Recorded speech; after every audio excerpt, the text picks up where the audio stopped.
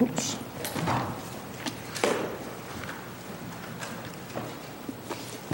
And just in case, I bought point 1 and point 2. Or I should say part 1, part 2. I'm pretty sure we're on part 2. I didn't know if I'd have to go back and do part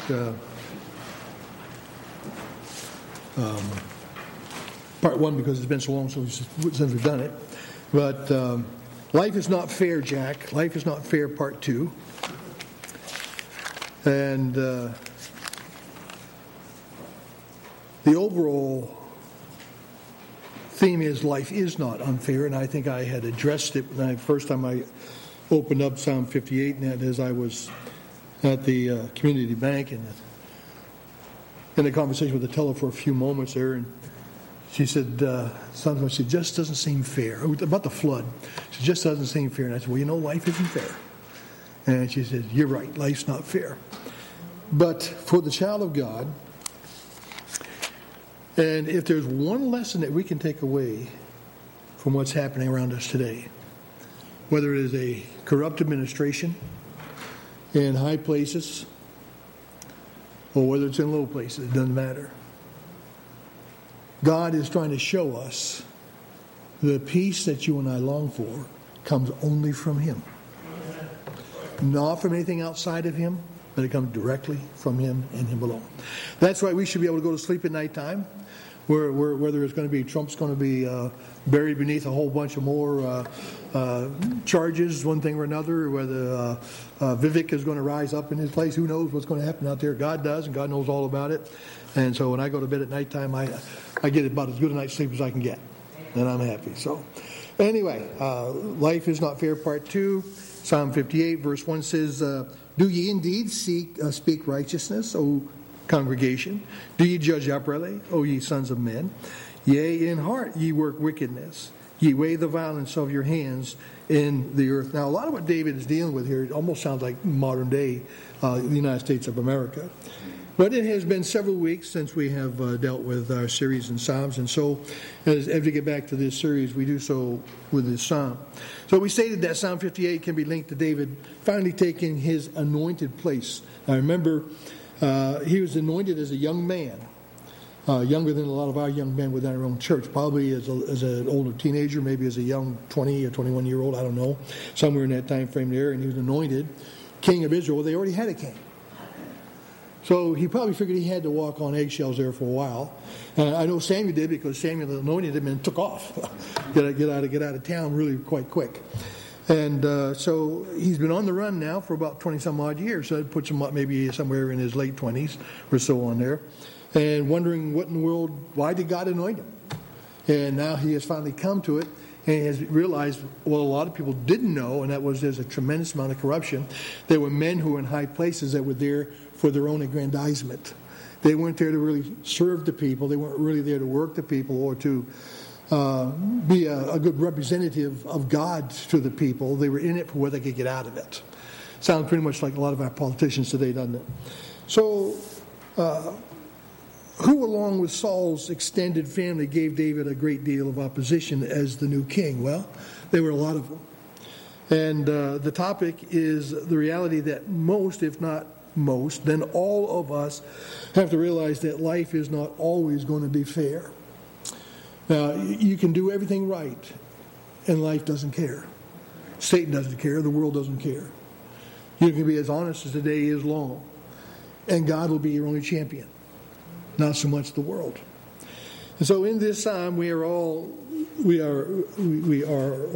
address where a great deal of this unfairness comes from. So point number 1 was wicked people are great at deception. That man got in the White House because he lied to the American people. I mean, he lied up one side, down the other side. He has continued to lie to the American people, and that's why he continues to stay there.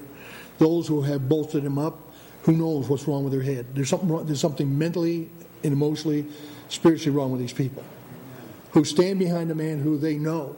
All the evidence. You hear, I think it was a representative or a senator had a different spin on all that's coming out of all that stuff in there. And, it's amazing how they can stand there and actually be so deceived. But, some of them actually may be deceived. And you have an idea already of how easy it's going to be for the Antichrist to deceive people. Some people are just born. Won't be nice if I say it. It won't be nice if I say it. But I think some people are born just ignorant or naive. Others are just born plain stupid. Or they're well-meaning and they want to believe the best in the worst of people. Kind of reminds me of that little boy who was out playing in the neighborhood, and he found this matted old dog. I mean, he was caked with mud. Fleas were on that dog. Brought him home in the backyard, and his mother saw him and said, "What are you doing with that muddy, old, mucky, dirty, flea-bitten dog? Can I keep him, Mom? Can I keep him?" "No, you can't keep that dog." "Oh, come on, Mom. Can I please keep the dog?" She said, "Tell me one good thing." He said, "Well, he wags his tail really well." So you might be able to find some good things from time to time in some people along the way there, but you can't always look the bad either. So tonight we're looking at wicked people are deliberate in their actions. And we can see that in verse 2. He says, "Yea, in heart ye work wickedness. Ye weigh the violence of your hands in the earth." Now, the more we experience of this generation, the more we understand exactly what David was stating in this psalm. I believe he had a right heart for the most part. He knew that he was a child of God. He knew that he was anointed by God. He knew that he was a servant of God. He acted appropriately towards Saul, even though he had opportunities to take Saul's life. Nonetheless, he acted as an upright man. So corruption has always existed from the time that Adam and Eve were expelled from the garden. In America, corruption has always existed in so many areas of life and walks, mostly clandestine, whether in politics, law, white and blue-collar crime. It's always existed. It's always going to exist because America is not a nation under God anymore. And being a nation under God doesn't mean that God is in the heart of the people. And if you're going to have a righteous people, then God has to rule the heart, not in the politics. And so I do not know of a time in my life when corruption and immorality has been in your face as we have seen in the last several years. Absolute in the tank corruption of government and leadership. An absolute corrupt Department of Justice and media that are bent on globalism.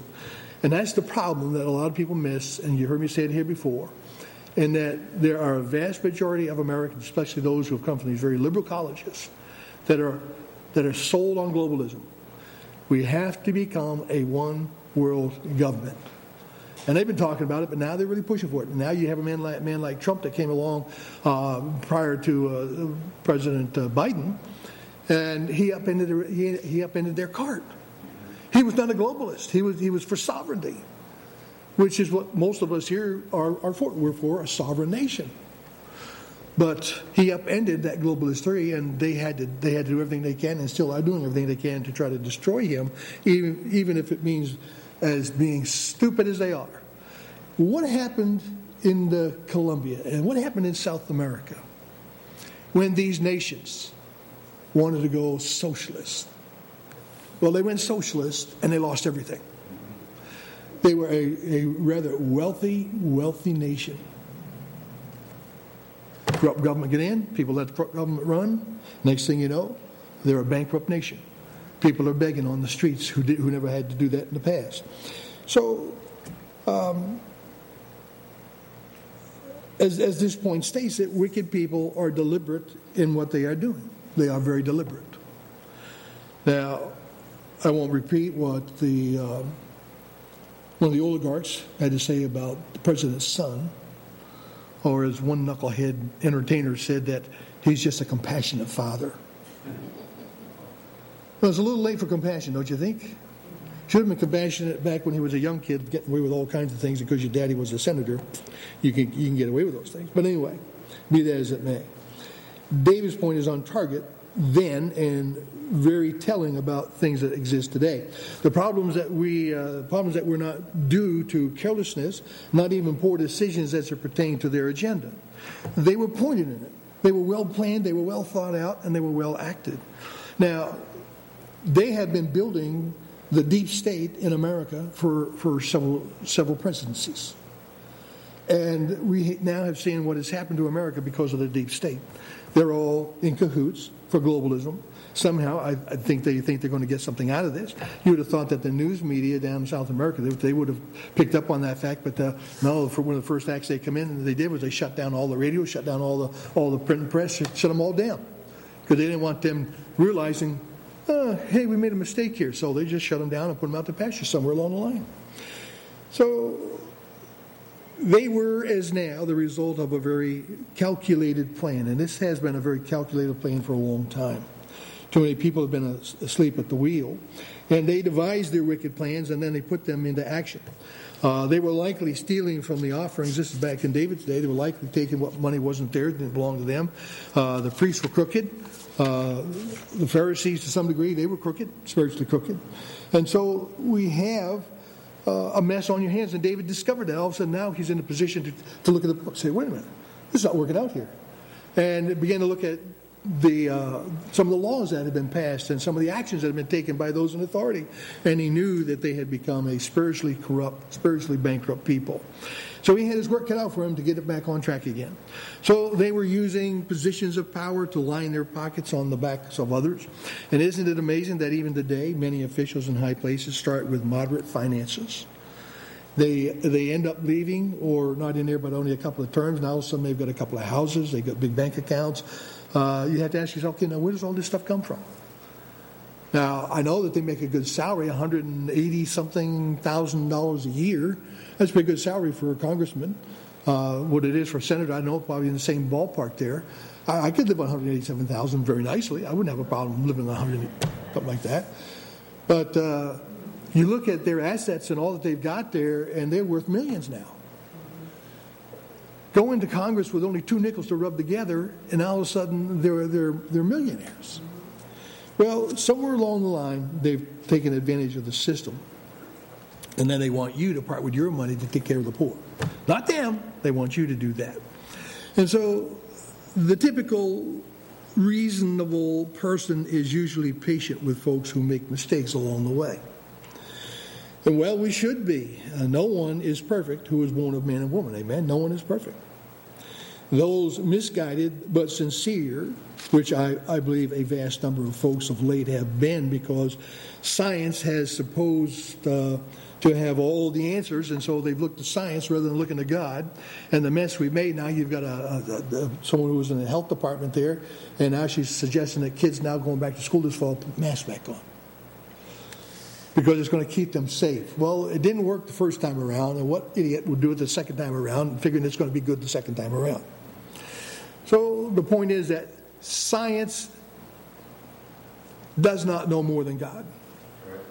God will lead, God will guide, and God will direct His people. And we know that now. We're looking historically back at all the facts that are coming out. I don't know if you've heard that, but Fauci has been arrested. So, you know, I can't say enough about that guy getting arrested anyway for lying to Congress, but what a mess all the way around. But that's what happens when you have a guy stand there and say science has all the answers. Follow the science. Now, how about if you just follow common sense and the Word of God? That'll work. It has worked. It's worked forever. It's worked forever. And so when Christ is discounted and science takes his place, the outcome will be disastrous every single time. Walk close to the Lord, be in His Word, meditate and pray regularly, and it will amaze you as to the insight God will give you and I about what's going on around us. You'll be able to sense that there's something wrong with this person. There's something wrong with this individual's character somewhere along the line. And those who have been in the fundamental walk of faith with the Lord have been able to perceive that with individuals who have been running for high offices. Or maybe someone's going to step in, but you should be able to go into a church and say, something's wrong here. Go in there and just feel something just isn't sitting right here one way or another. Not that you're being judgmental, but there is a sense that says, it doesn't feel right. It doesn't seem right. And things will progress, and maybe you'll be able to see exactly what the Holy Spirit's trying to warn us of. And so we've got to walk closely so that we can determine, because He knows all about the character of those individuals who are running one way or another. And so we will know the who and the what that God knows and what God is going and what is going on in the dark rooms, because He knows. He knows the dealings that have been going on in dark corners and crevices and chambers and whatever else the case is that's going on in there. Imagine all the Trump haters. I'm not trying to elevate Trump to take Trump to a position here, but you know that you had people in the opposition party who were given hours after hours after hours trying to figure out how we can destroy this man and anybody who will have anything to do with him. And the whole idea is to erase the opposition. And the average person like us, we don't have the kind of money to be able to do those kind of things there. But some good people's lives have been ruined because of this corruption, of this global theology, this global drive that so many of them have got going on there. And so as you're reading through the Bible, you'll be able to say, no, wait a minute, it kind of sounds like what's going on around today. And so God will give you some ideas and some tips along the way there that says, you need to be looking out for these things along the road there. And so God knows what is going on in the minds of men, the wickedness, the corruption, the lying, the deception. John chapter 8 and verse 32 says, and ye shall know the truth, and the truth shall do what? Whose truth? Jesus said, I am the way, the truth, and the life. He also said that God's word is truth. He said so in John chapter 17 and verse 17. So as we close here tonight, as infuriating as it is, God is not unaware. Their day is coming. Our responsibility is to pray for their salvation, because if they don't get saved, they're not going to hell because they were corrupt. They're corrupt because they're on the way. They're already a sinner. And if we can pray them out of into the family of God, then God can work from the inside out, rather than having to deal with them on the outside. So it is our responsibility to pray for our leaders, whether you like them or you don't like them, whether you like or you do not like their politics. Our responsibility is to pray for them, pray for their souls.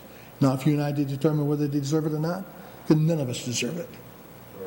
But in God's infinite grace, what a thrill it would be to be able to see the President of the United States come to know Christ as his own personal Lord and Savior. I don't think he has a lot of time, cognizantly speaking, but nonetheless, let's be in prayer for those in positions of leadership. Next week we'll pick up with a couple more verses. The wicked are estranged from the womb. They go astray as soon as they be born, speaking lies. Their poison is like the poison of a serpent. They are like the deaf adder that stoppeth her ear. So we'll pick up a couple of verses, the Lord willing, next week, and move on to this and see if we get through. Not a lot of verses in only 11 verses. So prayer time here tonight.